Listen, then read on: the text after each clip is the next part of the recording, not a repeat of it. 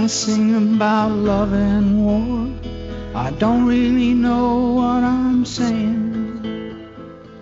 I've been in love and I've seen a lot of war. Hello, my name is Tom Chick, and you are listening to the Quarter to Three Games Podcast, where we talk to the people who make the forum what it is about the things that matter to them. I am here today with Hawkeye Fierce. By the way, Hawkeye, your real name is Ben, so if you don't mind, I'm going to be calling you Ben. I feel awful talking over Neil Young. Was that hipster music, by the way? Neil Young, I think, is the quintessential hipster music, yeah. Yeah, you're kind of right. Do you follow Neil Young by any chance? I don't really follow any music. I'm very much a musical dilettante. Every once in a while, I'll find some band or song, and I'll kind of get obsessed with it. But music has never been a huge part of my lifestyle. Right. Well, Neil Young just released this album, guitar distortion and stuff on it, and it has that one really quiet song that I think is just mesmerizing. And it's a terrible way to open a podcast because it's so downbeat. And I felt bad about talking over Neil Young, so I already feel like I've flubbed the podcast. And now, Ben, you have to save us. Are you ready? Yeah, let's go. Okay, here's how you're going to save us. I am going to out you right now because I want you to know you are not fooling anyone. And here's what I'm talking about. Your name, you go by Hawkeye Fierce on the forum. You said that Hawkeye is an actual real-life nickname that you use. But your name is Ben Fierce. And I just want you to know that no one listening to this podcast doesn't know that you are like a superhero named like Captain Angry or something by night and Ben Fierce by day. You're not fooling anyone with that name right there. Ben Fierce, you're obviously a superhero at night. Am I right? Well, I don't know about a superhero, but my last name definitely has come in handy. It definitely carries a certain weight that I have found useful at times in my life. I think you're Captain Angry. I think you live out there in Boston. I think Captain Angry roams the streets of Boston at night and beats up punks. But by day, No. I would never beat up punks. I used to be a punk. See, that's exactly what Captain Angry's alter ego would say. So you're just further confirming our suspicions, Ben. It's not working. Tell us where you got the name Hawkeye. Are you a MASH fan? Is that what that is? Well, I am, but that was actually sort of secondary. The character on MASH is her name. His name is Benjamin Pierce. So when I was in a class that had a lot of Bens in it, which I think my high school graduating class had something like 6 or 7 Bens in it. We all kind of developed nicknames. So Hawkeye, Benjamin Pierce, Benjamin Fierce, great. I'm Hawkeye. So as nicknames go, I've had worse ones, so I'm happy enough with it. So I stuck with it. Now, you've been on the forum forever. I've known your name there forever, but most recently you helped me with this thing that I'm doing on Quarter to Three, where I'm getting folks to do game diaries on the front page. And you bit the bullet for a fairly niche game, and I loved reading. You it was a niche game, but you don't seem like necessarily a hardcore niche gamer. You bit the bullet and you did this A10 Warthog flight sim, which just looked so daunting. I think a lot of us want to know, after having sort of gone through the tutorials and done a mission, is it something you've still played with, or did that make you turn tail and run eventually? No, I have actually still been playing with it. Actually, I did just post today that I'm going to shelve it for a little bit just because it's still a little buggy. That sucks. And, not like really I hit one major show-stopping bug that's keeping me from progressing in the campaign I'm playing. So I'm hoping that they iron out a few things with that in the next patch. Also, I've got other stuff I want to play. But, I'm definitely not putting it away. I was really enjoying it. And I'm really glad I wrote the diary because that really kind of gave me the impetus to really commit myself to it and learn the game. And it is an extremely hardcore game, and I can't recommend it to anyone who's not kind of already into flight sims, but I did really feel like it was a very rewarding game, and that I got kind of an interesting experience out of it, something that I wouldn't have gotten from any other type of game. So I'm not going to put it away totally, no. What are you shelving it in favor of? because I suspect that it's really it's going to be hard work. The buggy thing does sound kind of discouraging, though. That's a game that complex. I feel like I need to trust that it's not broken at some level where I don't know if it's broken or if I'm just not doing something right. Well, I think the core experience of the game, I think, is in fine shape. The actual simulated A10, I think, is working precisely as it should. Mm-hmm. Which doesn't surprise me since it was originally converted from some actual real military simulator that they developed. Mm-hmm. It's the game parts of it that aren't quite there yet. I think I mentioned in my diary how there's this radio channel you go on called JTAC, which is sort of the forward observer, the guy who tells you what you should be attacking and when and where. And that doesn't quite work right. And air traffic control for the various the airports you can land at, that doesn't quite work right. And of course I had this campaign bug, and that obviously is a little frustrating. So I'm hoping that stuff gets ironed out.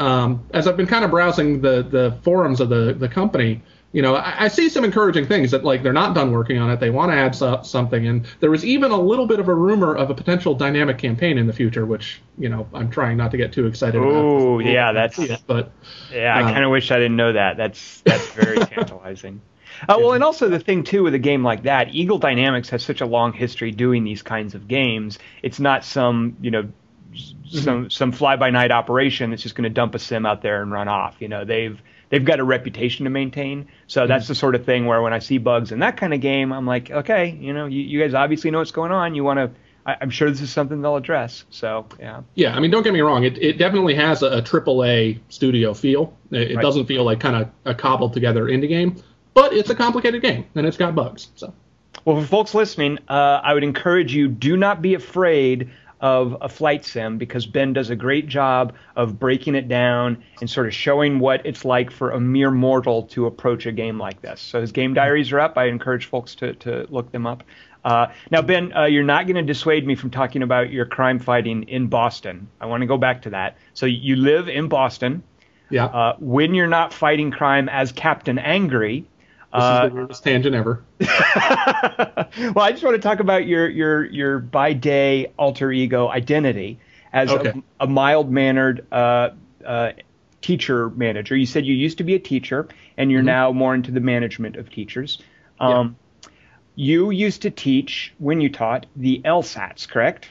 Yeah, I did test prep for law school admission. So. Mm-hmm. And now I work for a company that, among other things, does test prep, and I manage faculty in New England. Mm-hmm. Now, going back to when you were helping folks prep for the LSAT, you took the LSAT yourself, right? Yep. Now, does the LSAT, what is that? Is that the 7 to 9 scale that they grade you on? Is it 1 to 5? No, the LSAT has to be special. It has to be different because it just does, and right. That's how it is. The LSAT is scored on a 120 to 180. And 180 is the highest, 120 is the lowest. Now, can we ask you today on this podcast, how did you do on your LSATs? Is that actually, I don't know, is that like a personal, like, is that like asking a woman how old she is? I don't know the protocol asking somebody what they did on their LSATs. It's a fine question, and I will answer it, but I want to tell you what I would always tell my students when they ask, because, you don't actually want to tell your students because they're going to react weirdly to it. Whether it's too high or too low or too middling, I can imagine. If I tell a student, hey, I got a perfect score, well, some students are going to be like, oh, great, this guy really knows what he's talking about. Other students are going to be kind of intimidated by it and not really know that I'm going to be able to help them. Mm-hmm. On the other hand, if I tell them, well, I got a 173, then some students are going to be like, well, why aren't I getting taught by the guy who got the 180? So it was a question I always tried to dodge. But since you're not one of my students, I can go ahead and tell you that I did actually get a perfect score on it. So. Holy cats! No way, Ben. You are obviously a superhero. That's something that only like a guy who was let's see. So Captain Angry, I'm guessing you received a near lethal dose of radiation during anger management classes, and that gave you superhuman strength and intelligence. And that's what you used to get a perfect score on the LSAT. Wow. Perfect score. Wow. Did you know as you were taking it, I'm getting a perfect score? Well, you can miss a few questions and still actually get a, quote unquote perfect score. Uh-huh. So when I was taking it, I was pretty sure I missed a couple. But I guess the ones I missed weren't, crucial to my score. So. Ben, were you like a super 4.0 hardcore book nerd smart student in school? Very much not. The fact that I tested well was really my saving grace. Up until the second half of my high school career, I was just a complete slacker. My junior and senior year of high school, I did actually buckle down and be like, this actually kind of matters. I should really work hard. And then I did pretty well. But before that, I was just getting nowhere close to the grades and results I should have been. Now, what made that happen when you were a slacker? Was it drugs? Was it D&D? Was it television? What were you doing instead of? It was video games. Aha! Right, that makes sense. Okay. Now, I want to ask you. You said when we talked earlier a bit about the LSATs that it's a good test and not just for lawyers. What is the value of taking the LSATs? What does that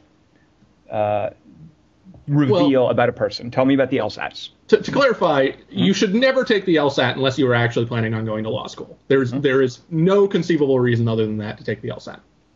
But the LSAT doesn't test any content. You don't need to know math. You don't need to know history or literature or anything like that. You don't need to know anything about the law. All it does is test your critical thinking abilities. So if some random Joe comes off the street and takes the LSAT and they get an average score, then I know that they're likely to have an average decent grasp of how logic works and how to kind of read and extract meaning from unfamiliar text and how to evaluate arguments and how to make an argument better and how to make an argument worse and things of that nature. So the class itself teaches those skills. So when a student walks out of my class, I always felt pretty good that even if they don't end up going to the school of their choice, or even if they don't end up going to law school at all, at least I have taught them that there is such a thing as an argument that's well constructed, and there is such a thing as an argument that's just wrong. It's not a matter of opinion. That guy is just wrong. So I always liked that about teaching it. Well, now, without getting too much into the nuts and bolts of it, what is the LSAT like? What does an LSAT question look like? What someone going in to take the test?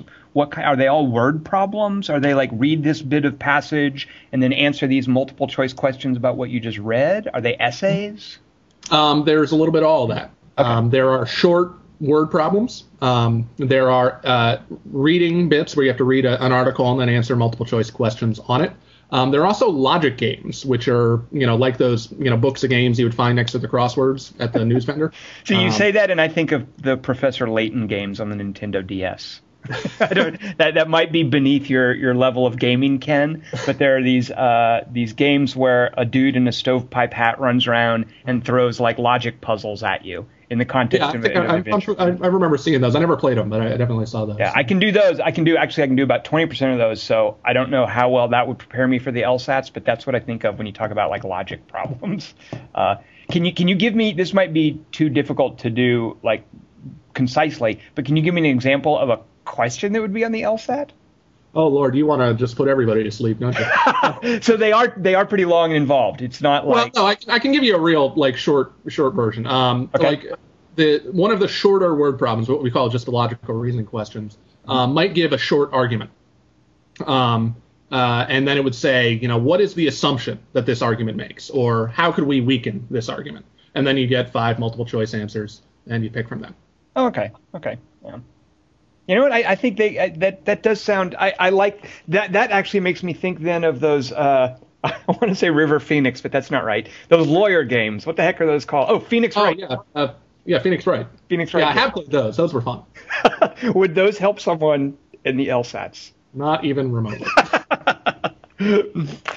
So having been around education and now you're working with teachers, we talked a little bit about the current situation with teachers in Wisconsin, for instance, the education system at large. You confessed to me that you are a dyed-in-the-wool liberal. Yep. I am as well, by the way. Folks can't see, but we're high-fiving each other right now. What is your perspective on the education system in the country right now? It's screwed. It's screwed, really? Yeah. Come it's on. Completely screwed. The I haven't the faintest idea how to fix it, but teachers, you can see it in Wisconsin, that teachers, which, when you get right down to it, are just middle-class workers trying to earn a living. They're not getting rich off of it. They work very, very hard. I don't care what anybody says. And, they're getting blamed for the fact that the state's broke. And I don't see how we can expect to have a working public education system with this kind of attitude in the country. Now, of course, the follow-up to that is that the people who are advancing that particular agenda don't really want a public education system in the country. And so I think what we're going to see is we're going to have a stronger and stronger privatization of education in the country. I don't really want that, even though it would probably benefit me personally via the company I work for. But I think it's going to have really bad results. We're going to have a very strong class division in education. The poor are going to get nothing. The wealthy are going to get decent education. And it's not going to fix anything. Do the unions deserve any sort of, I want to say blame, but, are the unions to blame for this at all, the teachers' unions? I don't really know. My instinct is to say that not really. I think that the real issue is cultural. That America just, the American people as a whole just don't really care about education as much. And this filters down from the parents to the students, and the students don't really care about their education. It filters down from politicians to the policies that get set for education. So, do the teachers deserve any blame? Yeah, probably. I'm sure there's something we can lay out their feet. But to say that they are solely responsible or even primarily responsible is just a dangerous oversimplification in my mind. Sure. So we're screwed at a fundamentally cultural level beyond not just policy. This is a perspective issue in the U.S. Yeah, I kind of agree. Yeah, and that's too bad. I remember distinctly going from as a kid this public school system in California to the public school system in Arkansas, which is just in horrible shape. And I vividly recall the transition from fourth grade in California to fifth grade in Arkansas, and it felt like being plunged into the dark ages. And then I remember coming up through the education system in Arkansas, and I remember Bill Clinton wrestling with it, and a lot of times wrestling with the teachers union, and sort of coming out of that and thinking, with guys like that, I think the education system's in good hands. We can do this, we can fix this. And I just have no sense of that hope anymore. I mean, it really does look dire. Now, you said you faced a choice at one point, and maybe I'm misconstruing what you said, but did you face a choice of going to work for the company you're working for now or working within the context of public education? Well, I had a choice between working for the company I'm working for now and going to get my master's of education. And I took a look at kind of the state of the economy. I took a look at the state of the job system. And keep in mind, Boston actually has a very good public school system as these things go.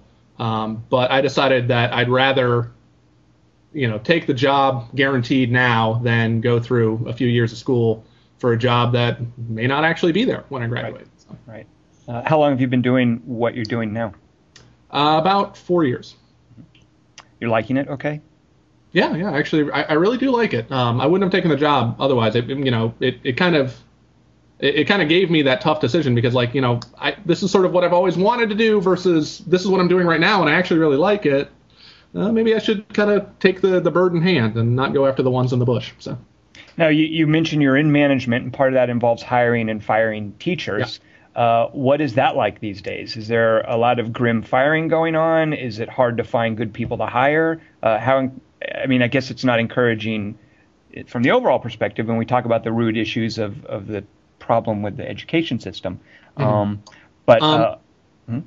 Yeah, I get more candidates than I know what to do with in terms of hiring because. That's great news, isn't it? I mean, the fact that people still want to do it.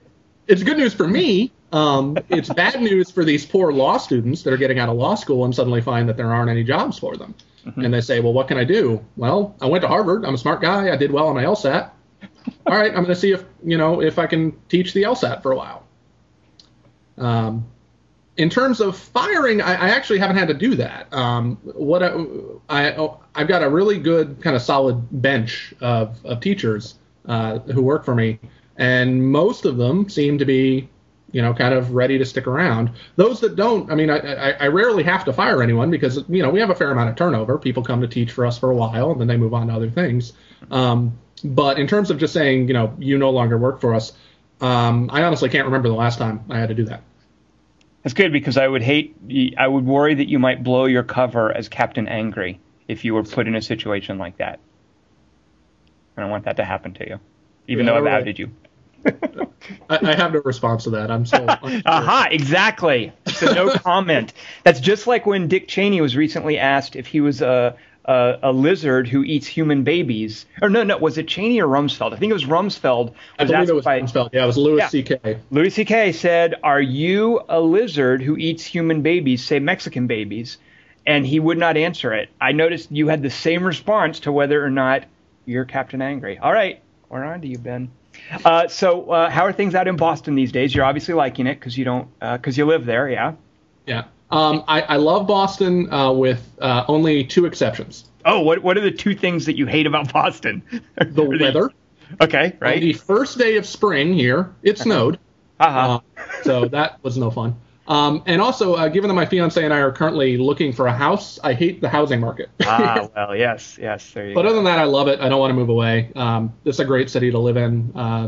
So, and this is actually the first city that I've actually really liked living in the urban part of the city. And, it's just, there's so much to do. I love it. It's a really young town, which is a lot of fun for me now. Maybe in 15 years, I won't maybe find that quite as interesting, but. Because, you say young town, and I'm thinking, I don't think that's right. Boston's been around for a while, but you're talking about the college. Boston itself has been around for a very, very long time. In terms of its demographics, it's right, like the college vibe. There's so many colleges in Boston, I think, that, yeah. What part, when you say you live in the urban part, where in Boston do you live? I actually live in Brookline, which is, it is technically not Boston. It's this funny little neighborhood that is completely surrounded on all sides by Boston, but was never actually incorporated into the city of Boston. So you guys have like your own trash pickup service or whatever. Yeah. We've got our mayor, we've got our own police, it's silly. Have you seen that movie, The Town? Because that's all about Boston. I haven't. I do try to make it a point to watch all Boston-centered movies, but I haven't gotten to that one yet. All right. I hear that Ben Affleck is from Boston. I have heard that as well, yeah. So what are you doing in July? Why don't you let's all go on like a you got nothing going in July, right? Let's all go on like a crazy road trip to Vegas or something, because you have nothing to do in July. Am I correct? Well, I mentioned my fiance already, of course. So yeah, we are actually getting married in July. We actually got the bid from our venue in terms of the overall cost of the wedding just last week, and it was considerably higher than we expected. Like hearing you talk about that, Ben, makes me think it's probably just as much of a headache as like shopping for a house. Yeah, I would put them on about the same level. Weddings might be worse. Okay. Because you don't get to keep the wedding. The wedding is gone after a day. The house, at least. I will tell you what I've learned, and I hope that this actually is useful information to any quarter to three denizens that may be considering getting married in the future. Mm-hmm. If you're going to plan a wedding, don't tell them you're planning a wedding. Because as soon as you mention the word wedding, prices go up 20, 30, 40%. How else do you sell it? You're like... Just tell them you want to plan a party, and you'll get much more reasonable rates. Oh, they know that there's like a wedding surtax that they can stick onto it because the wife. Yeah, okay, I see how that works. So you have a ring and a date, as Dr. Laura would say. You're locked in for this, right? You're getting. Yep. Now. May I ask your fiance's first name? Anne. Does Anne know about Captain Angry? I'm fairly sure if I mentioned Captain Angry to her, she would have no idea what I was talking about. Okay, good. Because that's going to add an added dimension to you juggling like your alter ego and your superhero persona. I don't know if you read a lot of comic books. I don't, but I've heard of them. That's apparently like when the superhero decides to go ahead and get married, there's a whole other level of dramatic tension to deal with. I just want to let you know. So. No, Spider-Man pulled it off okay. Did actually Spider-Man marry Jane? Yeah. You're a comic book nerd. I just outed you. That's worse than outing you as a superhero. I have now outed you as a comic book nerd. I'm not not sure you have to be a comic book nerd to know Spider-Man married Mary Jane. Oh, please. Why would a normal did he marry her in the movies? No. No? So I don't know. I don't really remember the third one. Actually, you know what? I don't either. I could be on shaky ground here. But no, I'm pretty sure if you know that detail about Spider-Man, you have outed yourself. Here's another one for you. I actually, a friend of mine, his wife was wearing a Captain America shirt, and she claimed to like Captain America. I called her out on that. She didn't know the first thing about him. Can you tell me Captain America's actual, like, real-life name? Like, your name is Ben Fierce. Oh, yeah, it's Steve something. See, that's as far as I could get. Steve, yeah. And I was thinking, like, Steve Carell, Steve Harvey, Steve. Yeah, I didn't know. All right, so you're only a partial comic book nerd. I will tell you, actually, Anne is far more into comics than I am, actually. Whoa, wait a minute. What is she? She's really, like, no, really. We've stopped now. We decided not necessarily on a financial reason, but just on a space in our house reason that we had to stop buying single issues of comics. But she bought every single X-Men comic for a while that came out. She's got stacks of them. So. Now, I find this fascinating. How does she get into X-Men? Like, where does that come from? I'm embarrassed to say that I don't actually know. Maybe I should find that out about my future bride. Now, so do you, by proxy, get into X-Men as well? I'll be honest. I do read some comics. I haven't really been all that interested in superhero comics for a long time, because I feel like most of them are really just dreck. I've been the comics that I have read over the past couple of years have all been more sort of like indie kind of weird stuff. Like I really like Atomic Robo, which is sort of about a superhero but kind of not. It's tough to explain. And another one called The Goon, which is a really interesting sort of weird mix of crime and horror, which is a good one too. How do you find? I don't read the superhero ones. Sorry. How do you find the Goon and Atomic Robo? How do you come across these? I go to my comic shop and I ask the guy behind the counter what's good, and he says, "Here, read Atomic Robo and The Goon." Now, if you weren't already into comics, what were you doing in the comics shop? Oh, you know what? Research for your activities as Captain Angry. Yeah. Or I was there with my fiance, but either one works. Ah, very good. Okay, fair enough. So let's see. So you're getting married in July. That's very awesome. Do you guys Can I ask this? Do you have like a honeymoon plan? Does that mean you get to go on an awesome vacation in July also? Yeah, we're going on a cruise. Oh, cool. Have you been on a cruise before? Nope. This will be my first one. I'm excited. And is this like a cruise to like a cool exotic place like Alaska or more of a tropical kind of place? We're going to the Caribbean. Very cool. Good. Do you dive by any chance? Do I dive? Yeah, like scuba diving. Oh, no, I've never done that. All right. I'm willing to try it out, though. Maybe I will. If you're in the Caribbean, that's the best time to try it out. So I'll be honest, I'm a little terrified of the ocean. Because you saw Piranha 3D or Jaws or something, or what's scary about the ocean? I haven't seen Piranha 3D. I love Jaws. It's a great movie, but I'm not scared of sharks. I'm just, there's something about just being in kind of that vast emptiness that kind of freaks me out. Okay, let me float this by you and see if this scares you. You're floating in the water in the middle of the ocean, and right next to you, a giant ocean liner. Is that terrifying to you? Because that is to me. I don't know why, but does that seem freaky to you? Yeah, I mean, there was this one bit in the Tom Hanks movie Castaway where he's already off the boat and he's said goodbye to his volleyball and spoilers. And this blue whale surfaces next to him, and then immediately after, like a giant like tanker sails next to him, and that scene freaked the hell out of me. Yeah, I know. These gigantic things near him that could just swat him to death without even blinking. It freaked me out. And the thing is, Ben, I think that a crucial part of being freaky about that is the ocean. Like if I were to imagine myself like floating in space next to a giant spaceship, no big deal. But there's something weird about half of reality being covered and obscured, being under me, and I'm on that sort of precipice of the wide open air, and then this unfathomable darkness I can't see, and then something huge next to me. What is it about that? Because that is really freaky. I'm with you 110% there. I think you're right to say it's about it being obscured. That half of your body is just missing. It's banished underneath the water, and you can't see what's going on down there. Yeah. If you're on the ground, where below you there's dirt. There's not anything going to be coming up from underneath you. So I think that's a big part of it. Well, unless I just want to say, if steer clear of the movie Tremors, because it will disabuse you of that notion. I love that movie. That's a great movie. Have you seen all 4 of them, Ben? Oh, good. There are 4 of them? There are 4 of them. Tremors is an enduring series, I believe, yes. So let's see. So you're about to put up the you put up the Warthog game in favor of what? What are you transitioning from Warthog into? Well, don't get the idea that I play like one game at a time. I have gaming ADD. I play like 15 different games at once. Once again, the viewers can't, the listeners can't see, but me and Ben are high-fiving each other. I'm the same way. I don't understand how people can just like fixate on one game. Yeah. So let's see. Right now, kind of on my quick click list, I've got I've been playing the new Dawn of War 2 game, Retribution. Which honestly is kind of like, I feel like I'm playing it out of obligation. It's good, but it's just really not any better than the last one. Right. I still have War in the East, which I am poking at occasionally. Have you been? I presume you've seen the stuff Bruce has been writing about. Yeah, I have been reading Bruce. It's good stuff. He shares a lot of thoughts that I have on that game, which is nice to see. Now, I haven't seen the game yet, but I kind of, in a way, feel like I don't need to, and I can read Bruce writing about it. Yeah. So, okay, so you've got that on your desktop. What else, maybe? Let's see. I've got... I've been playing this quirky little German RPG called Drakensang, The River of Time. Oh, why do I know about that? Yeah, is that like... It's like it was $20 on Steam. Apparently, it has kind of a weird history. It's actually a prequel to another game called just Drakensang that came out a couple of years back.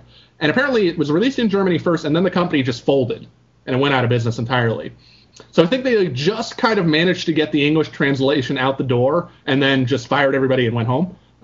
So it's on Steam for $20, and it is an absolute steal at that price, because it's a totally full-featured, like 50-hour RPG. It's really deep and great. It kind of captures that same sort of classic Baldur's Gate type RPG stuff. So I've been enjoying that one a lot. Is that like a first-person perspective? Is it an overhead view of a party? What level does it play at? It's a like low by the shoulder third-person type perspective, but you can see the whole party, and the camera can sort of roam, so you're not just like locked on one person. Can you tell if it's open-ended yet, or does it feel like it shunts you through little areas? It's a little bit of a mix of both. The areas that you go to are very open, and you can go off and explore them and find side quests. But if you just stick to kind of the main plot, it's very, it's like, all right, so you're going to go from point A to dungeon B. After you finish at dungeon B, you take the reward to point C, which sends you to dungeon D, and, stuff like that. Right. All right, so you got that for $20. See, the thing about, for me, isn't so much the $20. It's the daunting idea of a 50-hour RPG. As a guy with gaming ADD like you, Ben, I start a game like, it's almost like starting to watch The Wire. I don't think I'll ever watch The Wire, because that's a huge 80-hour or whatever commitment. So yeah, like Drakensang. At least The Wire you can take in pieces, and I gotta say, Tom, you gotta watch The Wire. It is phenomenal. But it's 80 hours. I could. So do I watch The Wire, or do I play Drakensang through twice? I don't know. That's the dilemma there. But yes, I know you're right about The Wire, and I do like, as soon as I'm going to watch a TV show, it's going to be The Wire. I promise. Well, you're right that it is daunting, and I will very honestly say I have started far more games than I have finished in my lifetime. And part of it is just I start a game, I get really into it. And then, maybe I hit a rough spot that I don't feel like continuing to bang my head against, or maybe I get distracted by some other game. And sometimes I come back to it, and sometimes I don't. So, that's just sort of the way I play games. Yep. So you do play then epic RPGs. You're not just like a strategy nerd. Yeah. I play just about everything. I honestly can't think of a genre off the top of my head that I don't occasionally take a whack at. So you also play Japanese dating sims? I don't know. Does Persona 3 count? You know what? It kind of does. Wow. Good call. Good call, Ben. Man, how do you know what that is? Wow. Look at you. Persona Comics? 3? Oh, that was one of my favorite games on the. I'm going to go ahead right now and say that was my favorite game on the PS2. Persona 3. Wow. Okay. Better than on the PS2. Gosh, what even games? Better than say one of the Ratchet and Clanks. I was never that into those. Okay. because those are for kids. I didn't say that. I know. Those are actually, if those are, I think, the finest platformers you can play. I know everybody loves Nintendo Mario stuff, and I just don't get the adoration for those. I think the Ratchet and Clank series is as good as it gets in terms of platformers. So if you ever want to visit, in that case, I'm constrained a bit by Anne's taste, because Anne also likes the Mario games. And you know, I like them fine, but I have a limited tolerance for platform games. So if we're going to play a platform game, it's going to be Mario. And after I played Mario, I don't really have room in my, you know, platform closet for Ratchet and Clank then. Right, you get like a buffer overflow in that genre. Yeah, I understand. All right, so you also have been playing a little obscure war game that we're going to talk about today. Mm-hmm. Now, as a way of leading into that, why, when you are asked, Ben, let's do a podcast, what game would you like to pick? Why would you pick this really old, boring 2D game called Steel Panthers? Now, this is about railroads, right? Steel Panthers is a war game about World War II, and it's set very low level. You control individual tanks and individual squads of men. Mm-hmm. And I picked it because you know, it's a game that was actually kind of formative for me, both in terms of the games that I play and also a little bit in just sort of like the kind of nature of my life and the things that I do for fun. So the game came out in '95, and this was an era when 2D was still king. Like 3D acceleration wasn't yet here to ruin everything, mm-hmm. and you know, games were very, very kind of muddled. You know, you didn't have a gamer who was a strategy gamer. You didn't have a gamer who was a flight simmer. You just had, you're a PC gamer. You play kind of whatever's out there. And at that time, I was a religious reader of PC Gamer. And PC Gamer had this column by a guy named William Trotter. And he would always talk about war games. And I would always look at these columns whenever I'd read PC Gamer, and I'd just be like, oh man, look at those horrible graphics and the little square counters, and why do I want to get involved in this? And then one day there's this review of this game called Steel Panthers, and it's got like their editor's choice. They gave it like a 98, some ridiculously high number, which of course to my teenage eyes was like, oh, it's a high number, it must be good. And, you know, so it's Will Trotter. He's reviewing this game and he's showing the pictures, and like the pictures look like things. I'm like, look, that's a tank, that's a truck, that's a machine gun. I can see what's going on. And the review was just absolutely glowing. And it really, the point he kind of hammered home was, I don't care what kind of gamer you are, you should play this game.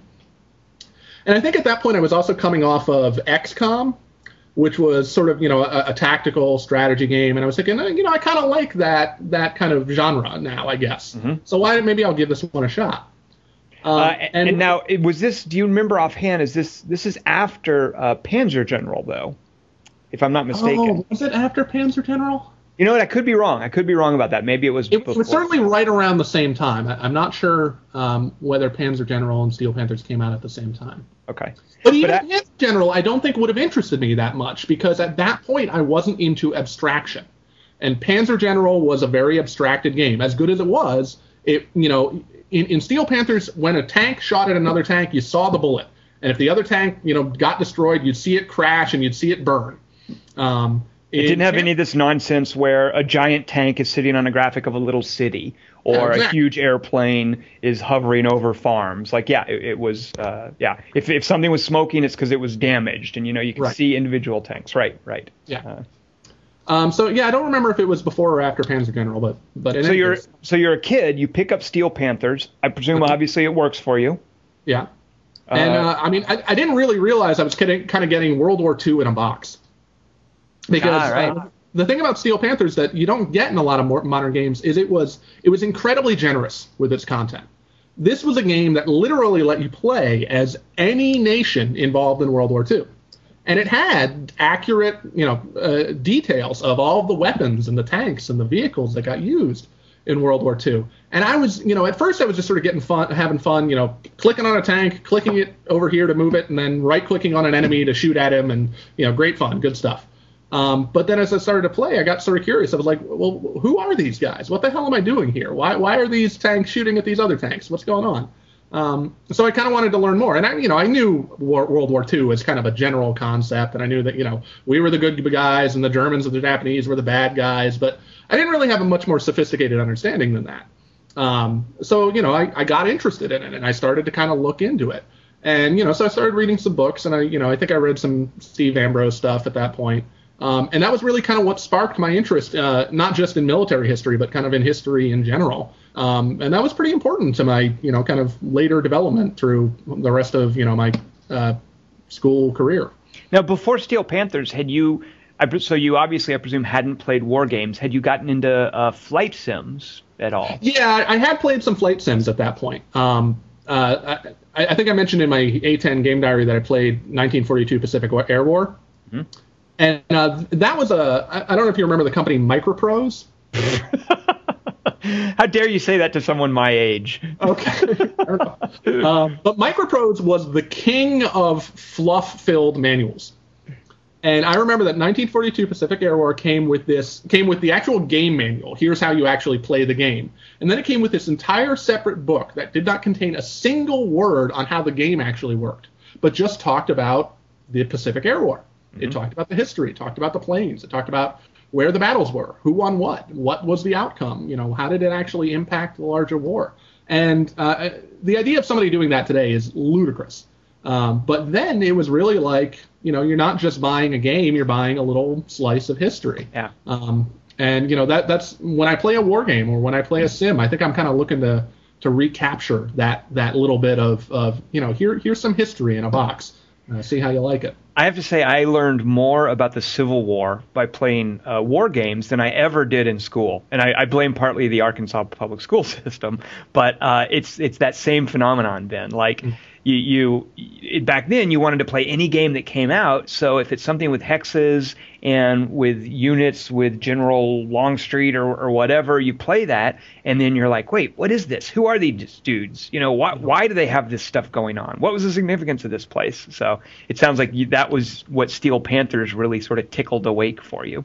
Yeah, and it's interesting you bring that up because it certainly wasn't the only game that ever did that for me. Excuse me. As I get older and I play other games, I play a game on some historical topic and I'd be like, oh, I'm interested in this. So, I'd play a Civil War game and then I'd say, oh, I want to know more. And I'd go and I'd watch the Ken Burns Civil War documentary and I'd read Shelby Foote and then I'd play maybe a Napoleon game and be like, all right, let me find some books on Napoleon and find out more about him. And, there's always been a kind of synergy between the games that I play and the stuff that I read about and, look into. And Steel Panthers, I think, was kind of the point where that really crystallized for me. So did Steel Panthers, I'm actually struggling to remember, was there any kind of a campaign or storytelling mode, or was it more like a sandbox where you just set up series of battles? Was there any sort of meta game to it? There was it actually had a couple of different campaign modes. It had some campaigns that were linked battles that were, pre-created, historical or speculative battles that were set up a particular way and you were just given your forces. But it also had what it called the long campaign, which was a sort of randomized campaign where you picked a side. You picked, I'm going to play the Germans or the Soviets or the British or whatever. And you were given a pool of points. And you bought a force, and then you fought with that force throughout the whole war. And the battles were randomly generated, but you fought in the proper areas. If you started out as the Germans in 1939, for the first couple of battles you fought the Polish, and then you fought the French, and then you fought the Russians, or maybe if you went down to North Africa you fought the British, and that would go for the entire war. And your troops would get hurt, and you'd have to get replacements, but they would also get more experience and get better. So, it had that kind of dual approach to campaigns, which was really interesting. And I think you mentioned before, but were the units one tank per unit? Were they in small squads or brigades? Or what was the unit of interaction on the original Steel Panthers a unit was one vehicle, so a tank or a truck or a half-track or something, or a squad. There were a couple special units, which might be, just a few men. Like you could have an individual machine gun, which would be like 2 or 3 guys, or you could have a sole sniper. But mostly you were moving around tanks and squads. And how would it handle? Oh, go ahead. One of the sequels, I think it was the third one, actually changed that around. And it's part of why I didn't like that one very much. It changed it so that each unit was like a platoon. So you'd have like 2 or 3 tanks or like 3 squads of men. So the battles were much sort of bigger in scope, but I felt like you kind of lost that sort of personal touch, that you were really kind of down there in the mud with your troops. And in the original Steel Panthers, was it an action point model? Was it a you go, I go kind of thing? Go ahead. Each tank had a certain amount of points it could spend before its turn was over, and then the other guy got to move, right? Yeah, that's exactly what it was. Mm-hmm. And what happened? So you mentioned the third game. What ended up happening over the course of the 2 sequels to this? The first one was World War II, solely. The second one was the same scale. It was really just the same game, but instead of World War II, they covered modern battles. So it covered from 1950 to 1999, so instead of me driving around Sherman tanks or Stuart tanks, you'd have, M1 Abrams tanks, and you had attack helicopters. And, so I was never really that interested in land modern combat. So I didn't play that one that much. And then, as I mentioned, the third one kind of upped the scale, and that one didn't interest me that much either. So. Right. Now, what did they do with things like they would traditionally be off-map assets, like artillery and air power? Was that even part of the first Steel Panthers? Yeah, it was. I should mention Steel Panthers was designed by a guy named Gary Grigsby, who's a pretty, if you're a war gamer, you've heard of him. And he's the guy who was one of the, key guys in the new War in the East game. Mm-hmm. And he has pretty much always been known for just incredibly arcane, difficult to understand UIs. And Steel Panthers was, for the time, I think if we look back at it now, we'd be like, oh man, this is so fiddly and just ridiculous. But for the time, it was really very easy to play. For the most part, you clicked on a unit, you clicked on where you wanted to go or who you wanted it to shoot. For off-map stuff like artillery or airplanes, you did have to, click into a menu and then kind of click where you wanted it to go. But it was still pretty intuitive. I clicked the off-map artillery button, I clicked on my target, and I clicked on the shoot button, and that was it. And so, it did have that, and it was pretty easy to use. Now, I don't know if you said you didn't play Steel Panthers 2, in which it transitioned to the modern era, but mm-hmm. it seems to me that the demands placed on an engine by World War II combat are completely different than what is required with modern combat, where tanks aren't necessarily firing shells at each other, but anti-tank missiles rule the battlefield, and helicopters shred everything. Mm-hmm. Do you know how well that was modeled? Did that... Well, I think that's the exact problem that cropped up with that game, is that, they took an engine that was created for World War II and tried to kind of shoehorn modern combat into it. And, I don't know that it worked that badly, but it probably was not as good as something that, built from the ground up for modern combat. Which is where I'm now, Ben, going to play the card on you that I have for, I guess I'm like 10 years older than you, because I remember my entry into... I guess computer games at large, and certainly into war games, was a Gary Grigsby game from 10 years earlier called Mech Brigade. And Mech Brigade, I believe it wasn't each unit wasn't one vehicle. I think they were small groups of vehicles. It wasn't quite operational level. It was still very tactical. But Mech Brigade was built around modern land warfare with anti-tank missiles, with helicopters. I remember playing Mech Brigade, and this was still the Cold War, 1985, I guess is when this came out, 10 years before. So this was still the Cold War, and I remember seeing things like BMP-2s and BRDMs and thinking, I should know what these are, because these could be rolling into, not Arkansas at any moment, but, these could be rolling into Berlin at any moment. This could be cutting-edge hardware that you would hear about on the news. I want to know what a BMP-2 is. And so what I learned about armored combat was very post-World War II, this stuff about if you can see a tank, it's dead. And that was Gary Grigsby making from the ground up a modern armored warfare war game. So it sounds like the Steel Panthers 2 engine was kind of an ill fit for that. Mm-hmm. So Steel Panthers 3, you didn't play that either, but the series didn't die there, right? Nope. It's gotten a bit of a second wind, you might say. What has happened to Steel Panthers since Steel Panthers 3? Yeah, it's got this sort of weird divergent evolution. Mm-hmm. There are actually 3 freeware Steel Panthers out there. So Matrix Game, which is that big war game company, has a version that they call Steel Panthers World at War. And that is a strictly World War II Steel Panthers game. I believe they based it off the engine for the 3rd game, but the scale is, again, just 1 tank, 1 squad, rather than, groups. It's still got that same sort of expansiveness that the original had. You can play any nation. They had a freeware version. I think they also have a pay version where you get some added bells and whistles, but I honestly have never met a single person who actually paid for the game. And then this other group of just sort of independent game hackers that call themselves the Camo Group worked on 2 freeware versions. They worked on a World War II version, and they worked on a Modern Combat version.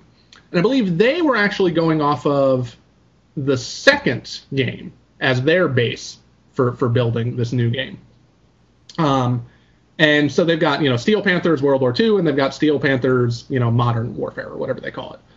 So those are out there. And I think those are now distributed by Shrapnel Games, which is like the other major war game publisher these days. Now, have you looked at either of these? Yeah, I've played them. I've played them all. How do they hold up? Like, what is it like playing a Steel Panthers game in the modern world? Well, you kind of have to put your kind of graphics fixation in your back pocket and kind of ignore it because they don't look good. And, even if you compare them to, like, Combat Mission Beyond Overlord, which is not a pretty game by any stretch of the imagination, it's still just, the sprites are busy and dirty and it's ugly and it's really low resolution and it doesn't look good. But it plays really well. My biggest complaint about all of them, and I like some of them better than the others, is that they went too big.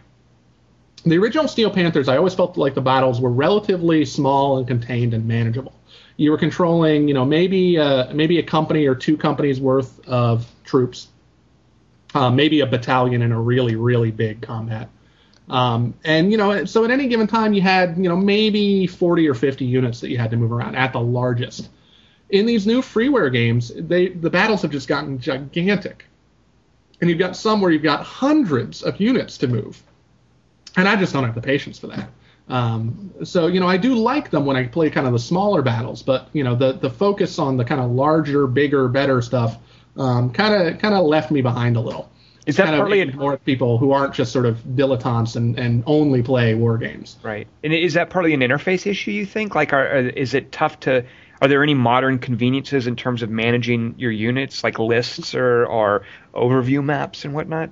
Yeah, I mean, there's sort of kind of hints and winks at that sort of thing, but it is a big interface issue that it is really just hard to manage that many units. And, that they've done a lot of updating, but at the end, they're still dealing with the Gary Grigsby game. And Steel Panthers may have been his user-friendliest game, but that is by no means high praise. So. Right. Now, you mentioned talking about Steel Panthers as a sort of before we recorded, you said it was sort of like a gateway war game. Mm-hmm. Is this something that you played more war games beyond Steel Panthers, I presume?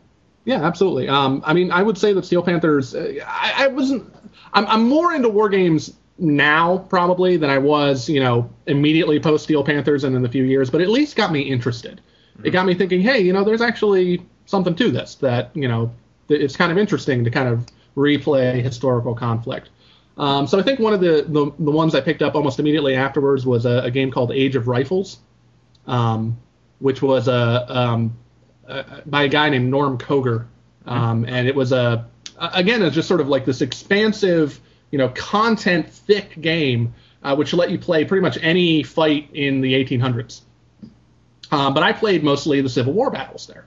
Which I always loved playing those, and that's sort of how, I mentioned I got into the Civil War via that. And then I was like, hey, I really like this guy, this game by this guy, Norm Koger. And a few years later, he put out another one called The Operational Art of War. And I was like, well, I don't really know much about this. This isn't something I'm really familiar with. But, hey, this guy made a game I really liked. I'm going to try the next game and see if I like that one. And that one was a total shift, because where Age of Rifles and Steel Panthers kind of depicted the actual units, like, Steel Panthers had the tank, Age of Rifles, you were moving, the regiment or the brigade around, and you could see them kind of moving around. Operational Art of War was very abstracted. It was really board gamey. You had rectangular counters on a hex grid, and that was a real shift for me because I'd never really played a game like that before. But because I was sort of primed by these other games to say, hey, I'm going to give it a shot. I gave it a shot and I liked it, and that's sort of where I really said, okay, I like war games. I'm into them now. So. What would you think is the modern counterpart? And I'm thinking specifically of a game here, and I'm curious if this occurs to you as well. Is the modern counterpart to the original Steel Panthers? And by modern, I mean as modern as yeah. I mean, like my first instinct is to say Combat Mission. Right. Right. Because they're at the same scale. They're dealing with individual vehicles or individual squads. But the games are so very different. They're really kind of you compare them and they could not have made different choices about more different choices about how to represent tactical combat in World War II. Mm-hmm. Steel Panthers is I go, then my opponent goes. Combat Mission, we put in our orders and everybody goes at once. Steel Panthers is top down 2D, very kind of high level, weird abstracted view of the battlefield. Combat Mission 3D. If you can see the tank, then they can see you. You can see line of sight really easily. Stuff like that. I like them both, but I don't feel like one necessarily is better or supplants the other because of just how different they are. Let me throw this at you and see if this occurs to you as well. But the problem that I have after Combat Mission, and the fellow who made it, Charles Moylan, I think he broke a lot of traditional war games for me in that when I play a game with action points, if it's something silly like XCOM, I'm fine with that. Or some SRPG like, we have a Tactics Ogre game diary on Quarter to Three now, something like that. Action points, yeah, fine. But if I see like a game that's trying to realistically show me a specific tank and that cares about which way it's facing, I feel like in a post-combat mission world, there's no room for action points. So that's a real obstacle for me. But you didn't find that was the case for you personally revisiting Steel Panthers? I think what it was is that I was more aware of the abstractions that they were using. Mm-hmm. So I was able to kind of look at it more as a game and less as a kind of simulation. Sure. And that's sort of something that really hardcore wargamers are going to get up in arms about is it a game or is it a sim? And I've always leaned more on I want it to be more of a game. I like the history. I want to feel like I'm kind of taking a dip into the pool of military combat, but I don't really want to get bogged down in the minutia that a real company commander would have to deal with, because I don't really like filling out supply requisition reports. Now, were there rules for things like a command radius? Or because one of the things I remember about Mech Brigade, and sorry to keep going back to this, but this was it made such an impression on me as a kid. The same impression, because I would have been the same age you were when you discovered Steel Panthers. But one of the things I remembered about Mech Brigade were these crazy ideas about like command radius and whether or not a tank had a radio in it, and the command, how far the command unit was from his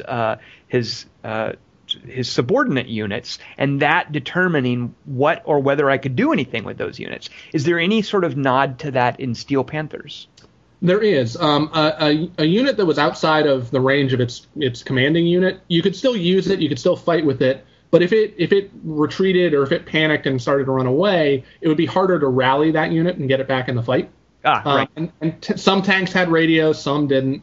I know that at least in the more recent remakes, they have options for really realistic command and control. I always play with those off because, again, I don't care. That's not the fun part for me. So. Well, that's another thing, too, that occurs to me about the distinction between Steel Panthers and something like Combat Mission. Combat Mission is really an exercise in letting go. You talk about the distinction between simulation and a game. Combat Mission, you're not going to be able to control certain things. Certain things are out of your hands. In Steel Panthers, you tell the tank what hex to go to and who to shoot at. And you don't always have that luxury in a game like Combat Mission where things are happening when you cannot touch them. There's definitely this sense of you're a spectator at times, and things are going to go wrong, and you can't fix them, and you just have to learn to deal with that in Combat Mission. Whereas Steel Panthers is more like a board game model, moving chits on a hex kind of Yeah. The combat mission model made it much harder to cheat too. Now so you mentioned, go ahead, sorry. As a kid, when I played Steel Panthers, I would abuse the save load function mercilessly. I'd get a tank and I'd put him in view of an enemy tank and I'd save my game and I'd take the shot. And if it blew up the tank, great. And if it didn't, I'd reload the game. Oh, Ben, you're a terrible gamer. Oh, I don't do that. But I was a kid at the time. I thought it was fun. I just wanted, I wanted to have the perfect battle and I didn't want to lose any of my units. So. It's kind of like God mode before any such thing existed. Exactly. Now, is there any occasion to revisit Steel Panthers as a multiplayer game? Do you know? I have actually never played it multiplayer. Does it support that though? I believe it has a play by email feature. I honestly don't know if it's got like a kind of like I'm pretty sure it's got like a hot seat mode too. Right. But I like I said, I've just never played a multiplayer. I've never really gotten into it that way. I'm fairly confident it must have a multiplayer because I can't imagine it would have sustained the community that it has without a relatively robust multiplayer suite. But it's never been much of interest. Can you speak at all to my own pet issue, and that's AI? Like, is it a challenging AI? Does it just roll everything at you en masse? Is there any sense of tactics going on in the enemy side when it's controlled by the AI? I always felt that the AI was pretty solid. My biggest complaint with the modern remakes isn't that the AI that actually plays is bad. Is that it was that the AI that bought units was ridiculous. If I set up a battle and I was like, all right, I'm going to play, I don't know, the Soviets, and I'm going to play it in the early war. I'm going to have the Soviets invading Finland. And, I'm going to take a handful of tanks and a couple of platoons of, I don't know, assault engineers or something like that. And then I hand it over to the AI and I say, okay, I have this many points, so the AI has to buy that many points in units. And so instead of buying kind of a mixed capable force, it would buy like 500 squads of like conscripts and has no actual chance of winning the battle, but will just sit there and bog me down for like 500 turns as I try to just slog my way through all that. So the AI would use those units very well, but it just didn't make for a very interesting battle because now I'm fighting a ridiculous ahistorical force that doesn't make any sense. So that's awesome. The AI sucks at shopping. Yeah, pretty much. Now, so having been a wargamer, and starting with Steel Panthers and then following through to some of Norm Koger's stuff, I presume you've been active in like wargame communities, like online, talking to other wargamers, sort of being around that grognard level of discussion. You mentioned to me earlier something that I think is really interesting, and I want to touch on here, about the politics of like wargamers and simmers. And I've never given this a lot of thought, but what you said really struck me. What's been your experience as far as like how wargamers and flight simmers and guys who are into this kind of military hardware stuff, who share this fascination that I think you and I have, what's your sense of how they relate that to the real world and politics? My impression is that wargamers as a whole, there are certainly exceptions, and I wouldn't necessarily assume anybody about an individual wargamer, but as a whole, they really do seem to lean conservative. And in particular, I find more really crazy, fanatical right-wing people among wargamers than I do just about anywhere else. There's always, whenever you have a group of wargamers together, there's always that dude who's just a little bit too into the German SS. And, it's just a weird... I honestly don't know what the source of it is, because I don't think that, there's anything particularly conservative about having an interest in military history. And yet, there's definitely...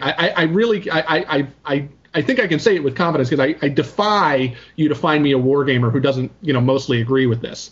Now, some of them may think it's a good thing, some of them may think it's a bad thing, but I think everybody's pretty much on the same page that wargamers are, by and large, more conservative than the average population. Well, there's two things I think you're touching on that I think are important to distinguish, and I think you're aware of this, but I just want to clarify. There's the sense of being conservative, a serious right wing, and my friend Bruce Garrick, he's a perfect example of that. He's really into World War II. He's really into history. He's so into politics. And Bruce Garrick is one of the most conservative, unabashed neocons I've ever met. And I love the guy, but politically, he's just so far out there. Now, that's one issue. The other issue is this weird fetishistic regard for certain hardware that often bleeds over into an affection for the Nazis. Like Bruce doesn't have any of that. Bruce is well aware of the perversity of what the Nazi Party was and the enormity of what they did. But you're right. There is this faction of people who I think are into war games and military history. I don't think it's specifically war games. I think it's more military history, and that manifests itself partly as an interest in war games, who do have this fetishistic regard for, like you said, the SS or whatnot. And I think those are two different things. So those fetishistic weirdos, screw them. And yeah, I've seen them. Those guys are weird. But this idea that a lot of wargamers are more conservative, maybe hawkish, neocons, for instance, I'm curious about that. Like, is that something you see in discussion forums or amongst friends of yours, or? I see it in discussion forums a lot. I don't really tend to post a lot in wargaming forums. For the reason that I'm not quite as hardcore a wargamer as a lot of the people who do post there. So I just kind of lurk and I see what I can see. But one of the big war game forums out there is a place called Game Squad. Mm-hmm. And they've got really good forums on Steel Panthers and on some board war games like Squad Leader and stuff like that. But I poked my head into their political section, and it scared me. It was really weird to be there, especially after coming from a place like Quarter to Three, which has a political section of the forum which unabashedly leans left. To go to some place like that and just see the sort of things that were being thrown around, I was like, I don't know about that. I don't know that I have a lot of wargamer friends kind of in the real world that lean conservative. In fact, one of the guys that I play board games with, he's a big miniatures gamer, and he plays something called Flames of War. And Flames of War kind of divvies up armies based on something called their morale level and their training level. And he said, hey, I wanted to find a force that had a morale level of the highest and the training level of the highest. But I decided I couldn't play that force because I found out that the only force that actually met that criteria was the SS. And he was really like, I don't want to play that. But that actually brings up something interesting. It's not just the wargamers themselves. A lot of times the games themselves embody these sort of conservative views. If you argue that any game is kind of making a statement about the history that it's trying to represent, you're hard-pressed to find games that represent the German army as anything other than incredibly elite, well-trained forces, which may have been true about a fair amount of the German army, but it wasn't true 100% of the time, at all places and all times. And there is that sort of ingrained feeling in a lot of games that they may be a little more sympathetic to one side or the other. I think you're right. Like, it is, if you're going to translate something like that into numbers, the efficiency of the German army, the Wehrmacht versus the SS, you do in a way kind of have to make objective statements about what's better, what's worse, and there's definitely some perspective there. And by the way, I just want to back you up. As a longtime simmer, I've been into flight sims, naval sims for a long time when that was still a viable genre. I was like a go-to guy for several publications for whom I wrote. They would get in a sim and they'd be like, oh, we don't play these. Get Tom Chick to do it. So I was very active in those communities, and it always struck me what you're saying, Ben, as being true about this weird conservative bent in that community, specifically in contrast to wider gaming communities at large. And I don't know if that's a function of age. There's this old adage that the older you get, the more conservative you get. What is it? If you're under 25 and you're not liberal, you don't have a heart. If you're over 25 and you're not conservative, you don't have a brain. There's those kinds of things. So I don't know if maybe wargamers and flight simmers skew older and therefore more conservative. I don't know if there's this hawkish bent. So yeah, but I definitely see that with Sims and wonder about that. Quarter to Three, very liberal political community, but you go to some of these naval sim forums and it's the same thing. This real conservative political bent, and not just in their off-topic discussions, but a lot of times in their on-topic discussions. It just sort of bleeds through and is almost a given. Like it's almost assumed amongst the people who are discussing those things. Mm-hmm. And it's really weird. I don't understand that. So I'm also a little confused lately because of traditionally conservative, hawkish folks, very pro-war, but weird things have happened, not just mainly post 9/11, about perspectives towards politics and military intervention. Now you're a real liberal guy, you said. Mm-hmm. Do you watch what happens in, say, Libya? In Libya right now, there's a big deal with what does a no-fly zone do to ground combat? That's currently a politically relevant topic. Now, as a war gamer, doesn't that suck you in a little bit as a political issue as well, and a war gamer? Yeah, I mean, I'm certainly interested in what's going on in Libya. I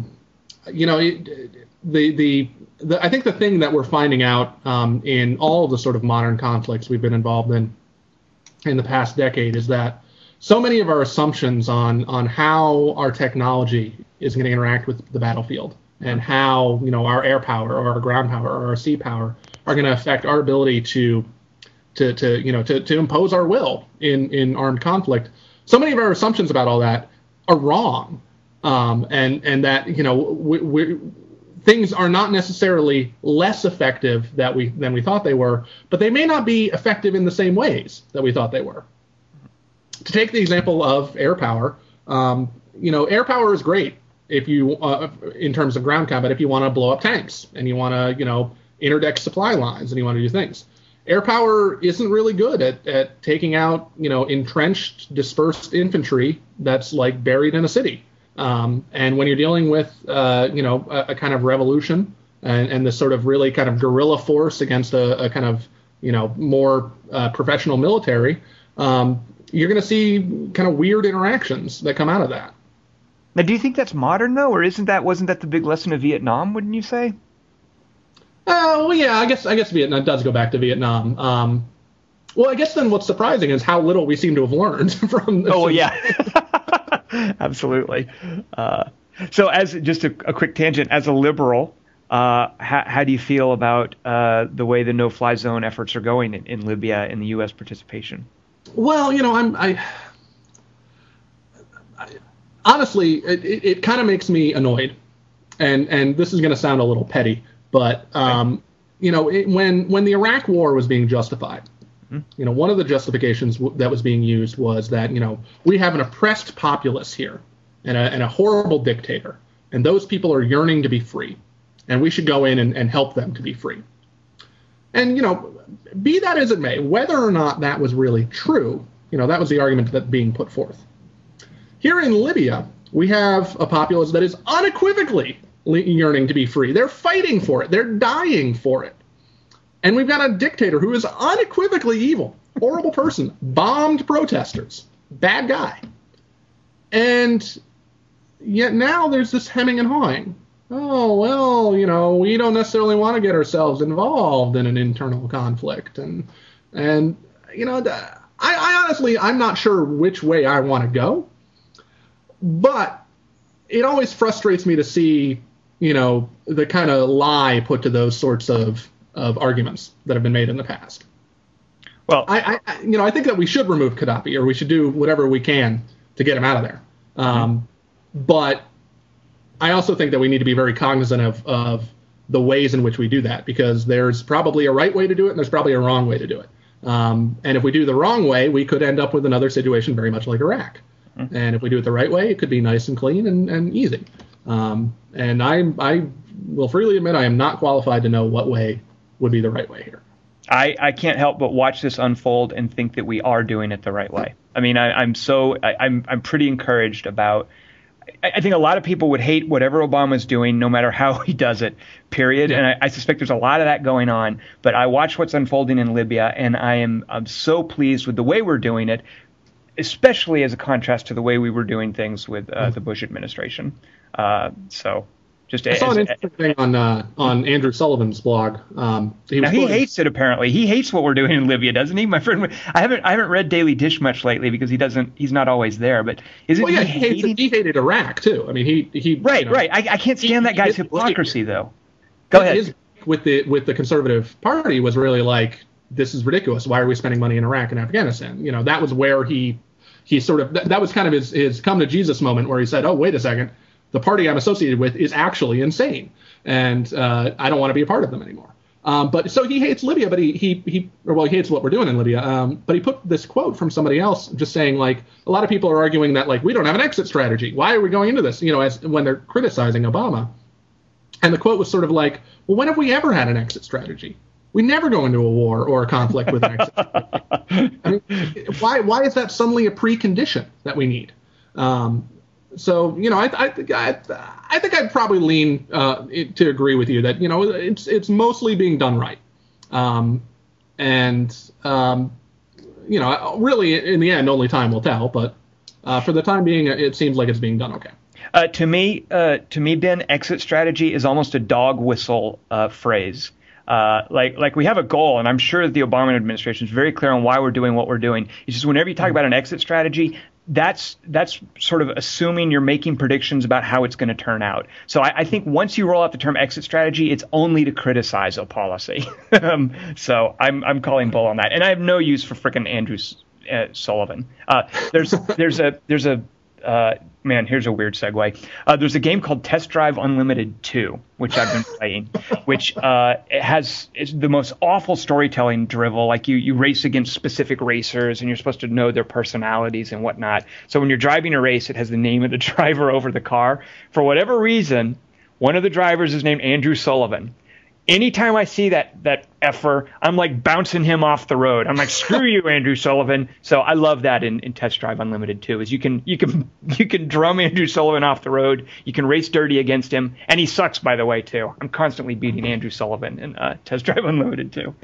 Actually, to continue from that segue, you've actually reminded me there is a genre I have almost no experience with. Driving game. Yeah, right. I played. I mean, unless you count like the GTA type open world game, which I don't particularly, right. But I've never really played the driving sim. I wonder how conservative driving fanatics are. That whole gearhead thing. Does that apply to them? And are they also like, because of the situation with Detroit, are they pro-labor or anti-labor? I don't know. Crazy driving sim games. Well, all right. So that was a terrible segue, but I love talking about that stuff. And certainly the situation in Libya is really fascinating. Have you heard of a game? Do you do board games? Yeah. Do you know of a board game called Labyrinth: War on Terror? I have. I want to get a chance to play it because it's sort of a pseudo sequel to another game that I like a lot called Twilight Struggle.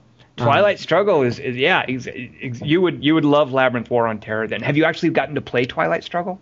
Yeah, I played it a couple times. So. How did you do? I played as the very first time I played it. I was playing with a friend. We were both kind of learning it, and we played it completely wrong.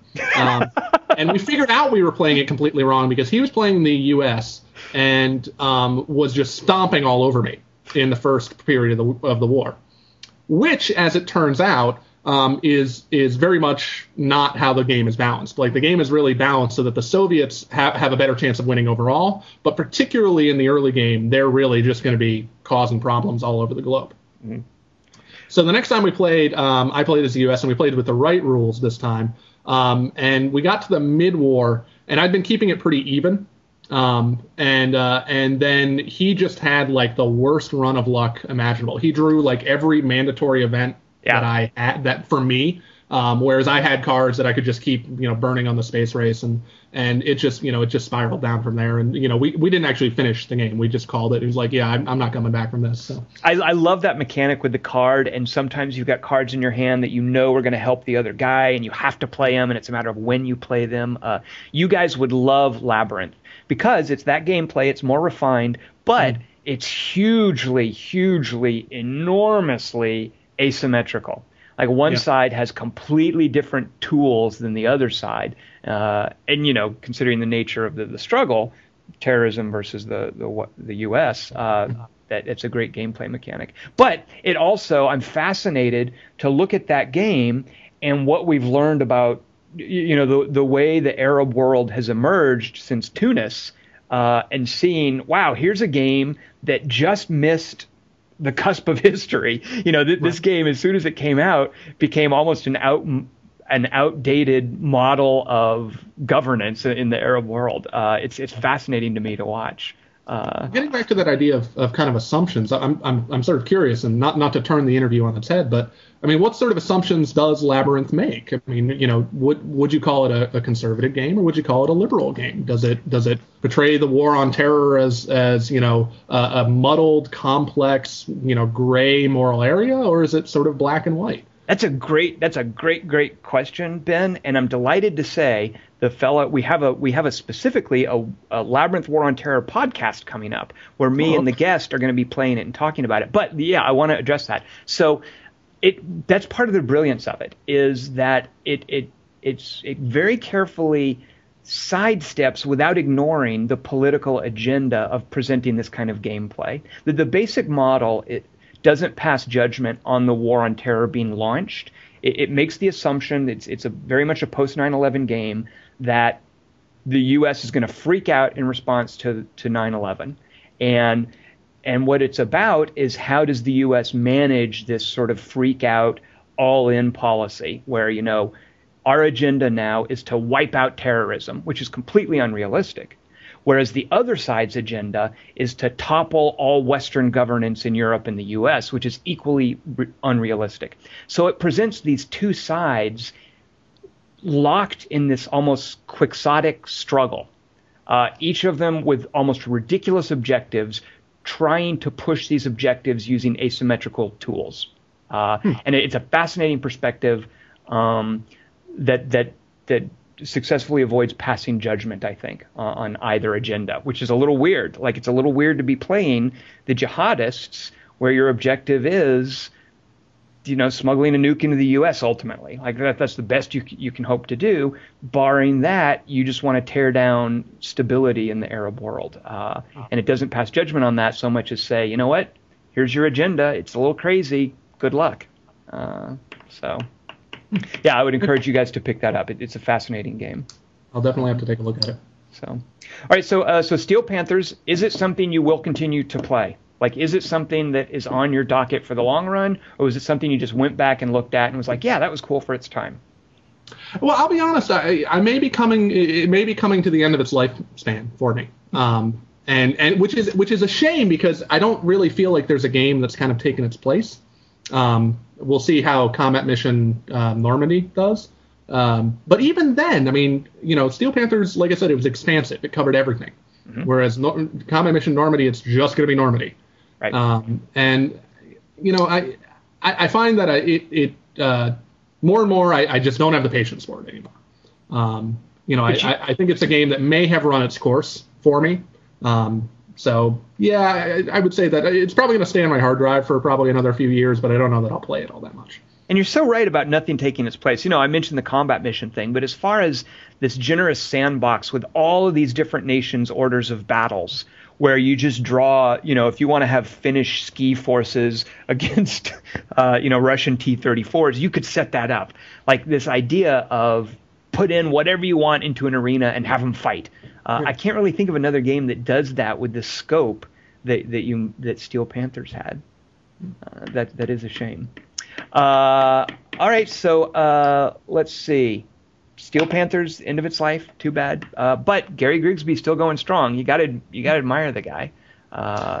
Yeah, he's he's definitely been a prolific designer, and it's weird that Steel Panthers is the game from him that I played first, because it is so unlike all of his other games. All of his other games are just these dense masses of detail, exquisitely researched, but almost hidden behind layers of UI opacity that you kind of have to tear through to really get to the meat of the game. I think it's kind of interesting that the game that he put out immediately before Steel Panthers was War in Russia, which was kind of the proto version of the new War in the East.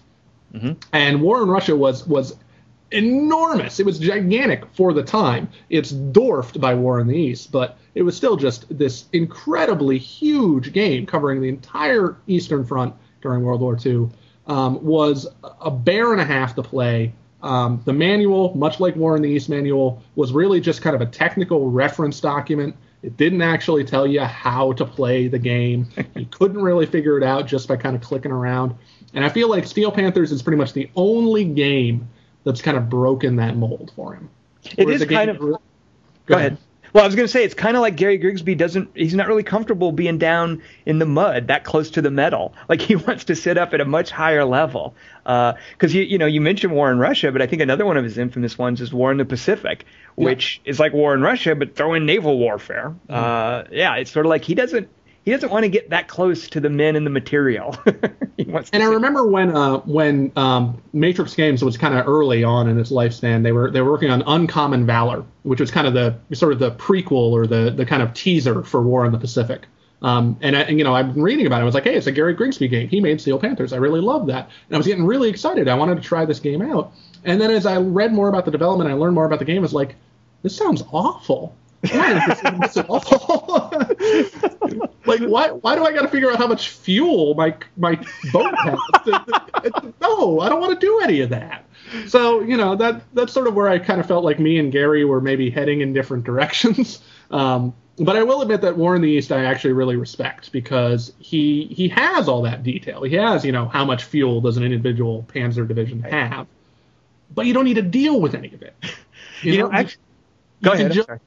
You can just pick up a unit, drag it across the map, have it attack some other unit by right-clicking, and, you can play it at that level. Probably if you go up against a serious competitor, they'll stomp all over you, but if you just want to beat up on the AI, you can play it that way. So I kind of respect that he straddled both worlds with War in the East.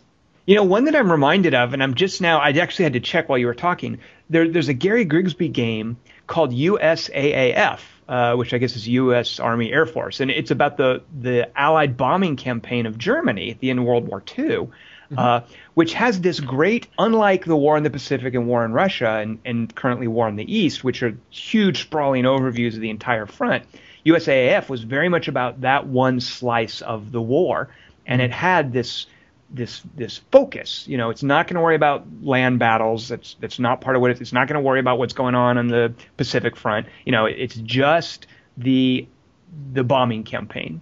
And I remember it too being like asymmetrical. Germany's just trying to hold out. It's just trying to keep its industry going to fuel the war effort, whereas the Allies just have to knock it down. They have to protect their bombers. You have to set up your sorties. I remember liking USAAF a lot for it being a nice middle ground between Gary Grigsby just exploding and doing everything, or him doing something smaller and more tactical like Steel Panthers. It's now, didn't he do something kind of like a remake of that recently called Bombing the Reich? Maybe he did. I don't know. I'm pretty sure he did. Yeah, I think it's on Matrix Games. It sounds like it's pretty much the same idea. You're setting up bombing sorties on Germany. Yeah. So, check it out. Maybe it's good. I've never played it. All right, cool. All right, well, Ben, it was awesome hanging out with you. You've done a fantastic job of distracting people from your Captain Angry identity. I guess so. This has been the most confusing little subplot to this podcast, but you know what? I know, because people will. If I don't do this, people are gonna reproach me for not doing it. I'm just gonna come out and ask you right now: are you Captain Angry? I am not, and have never been Captain Angry. Sorry. See, I'm not sure. Unfortunately, this is a podcast, so I can't tell if your fingers are crossed. I have no way of knowing that.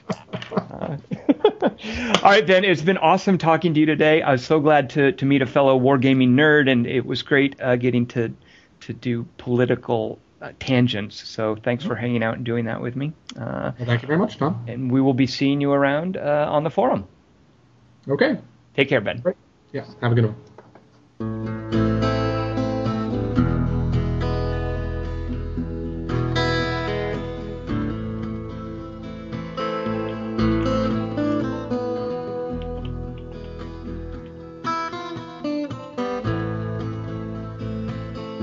When I sing about love and war, I don't really know what I'm saying. I've been in love and I've seen a lot of war, seen a lot of people praying. They pray to Allah and they pray to the Lord, and mostly they pray about love and war.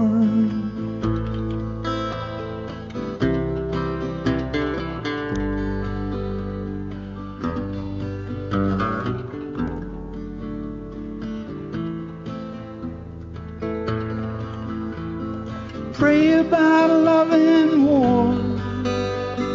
Pray about love and war.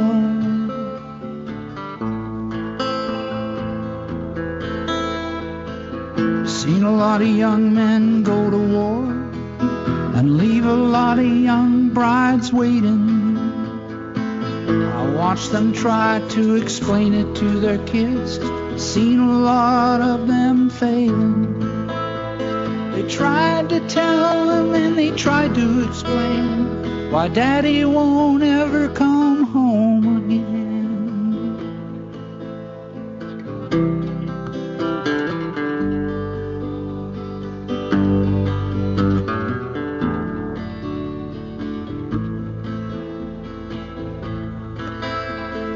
Daddy won't ever come home.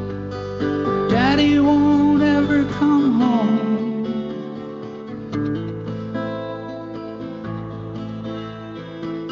Said a lot of things that I can't take back, but I don't really know if I want to. In songs about love, I sang songs about war since the back streets of Toronto.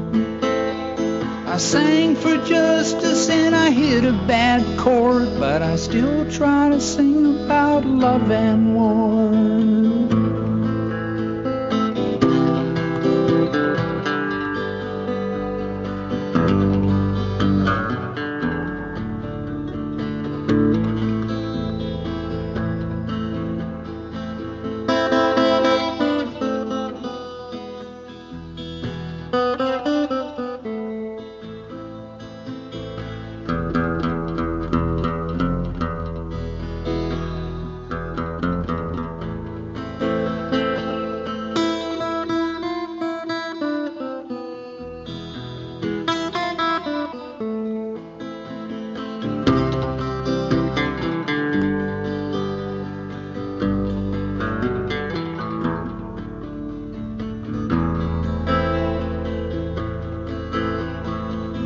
Saddest thing in the whole wide world is to break the heart of your lover.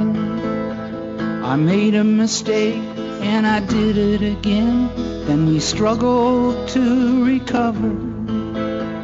I sang in anger, hit another bad chord, but I still try to sing about love and war.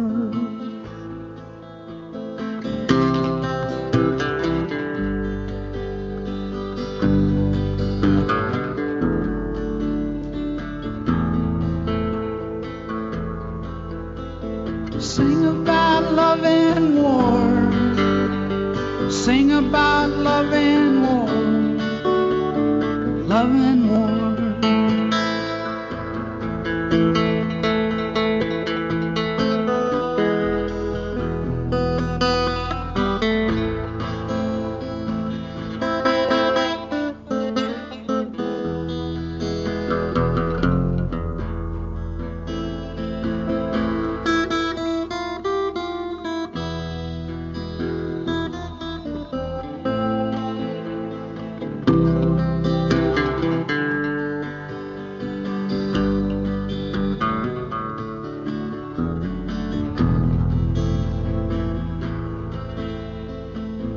When I sing about love and war, I don't really know what I'm saying. I've been in love and I've seen a lot of war, seen a lot of people praying. They pray to Allah and they pray to the Lord, and mostly they pray about love and war. Pray about love and war. Pray about love and war. love and war.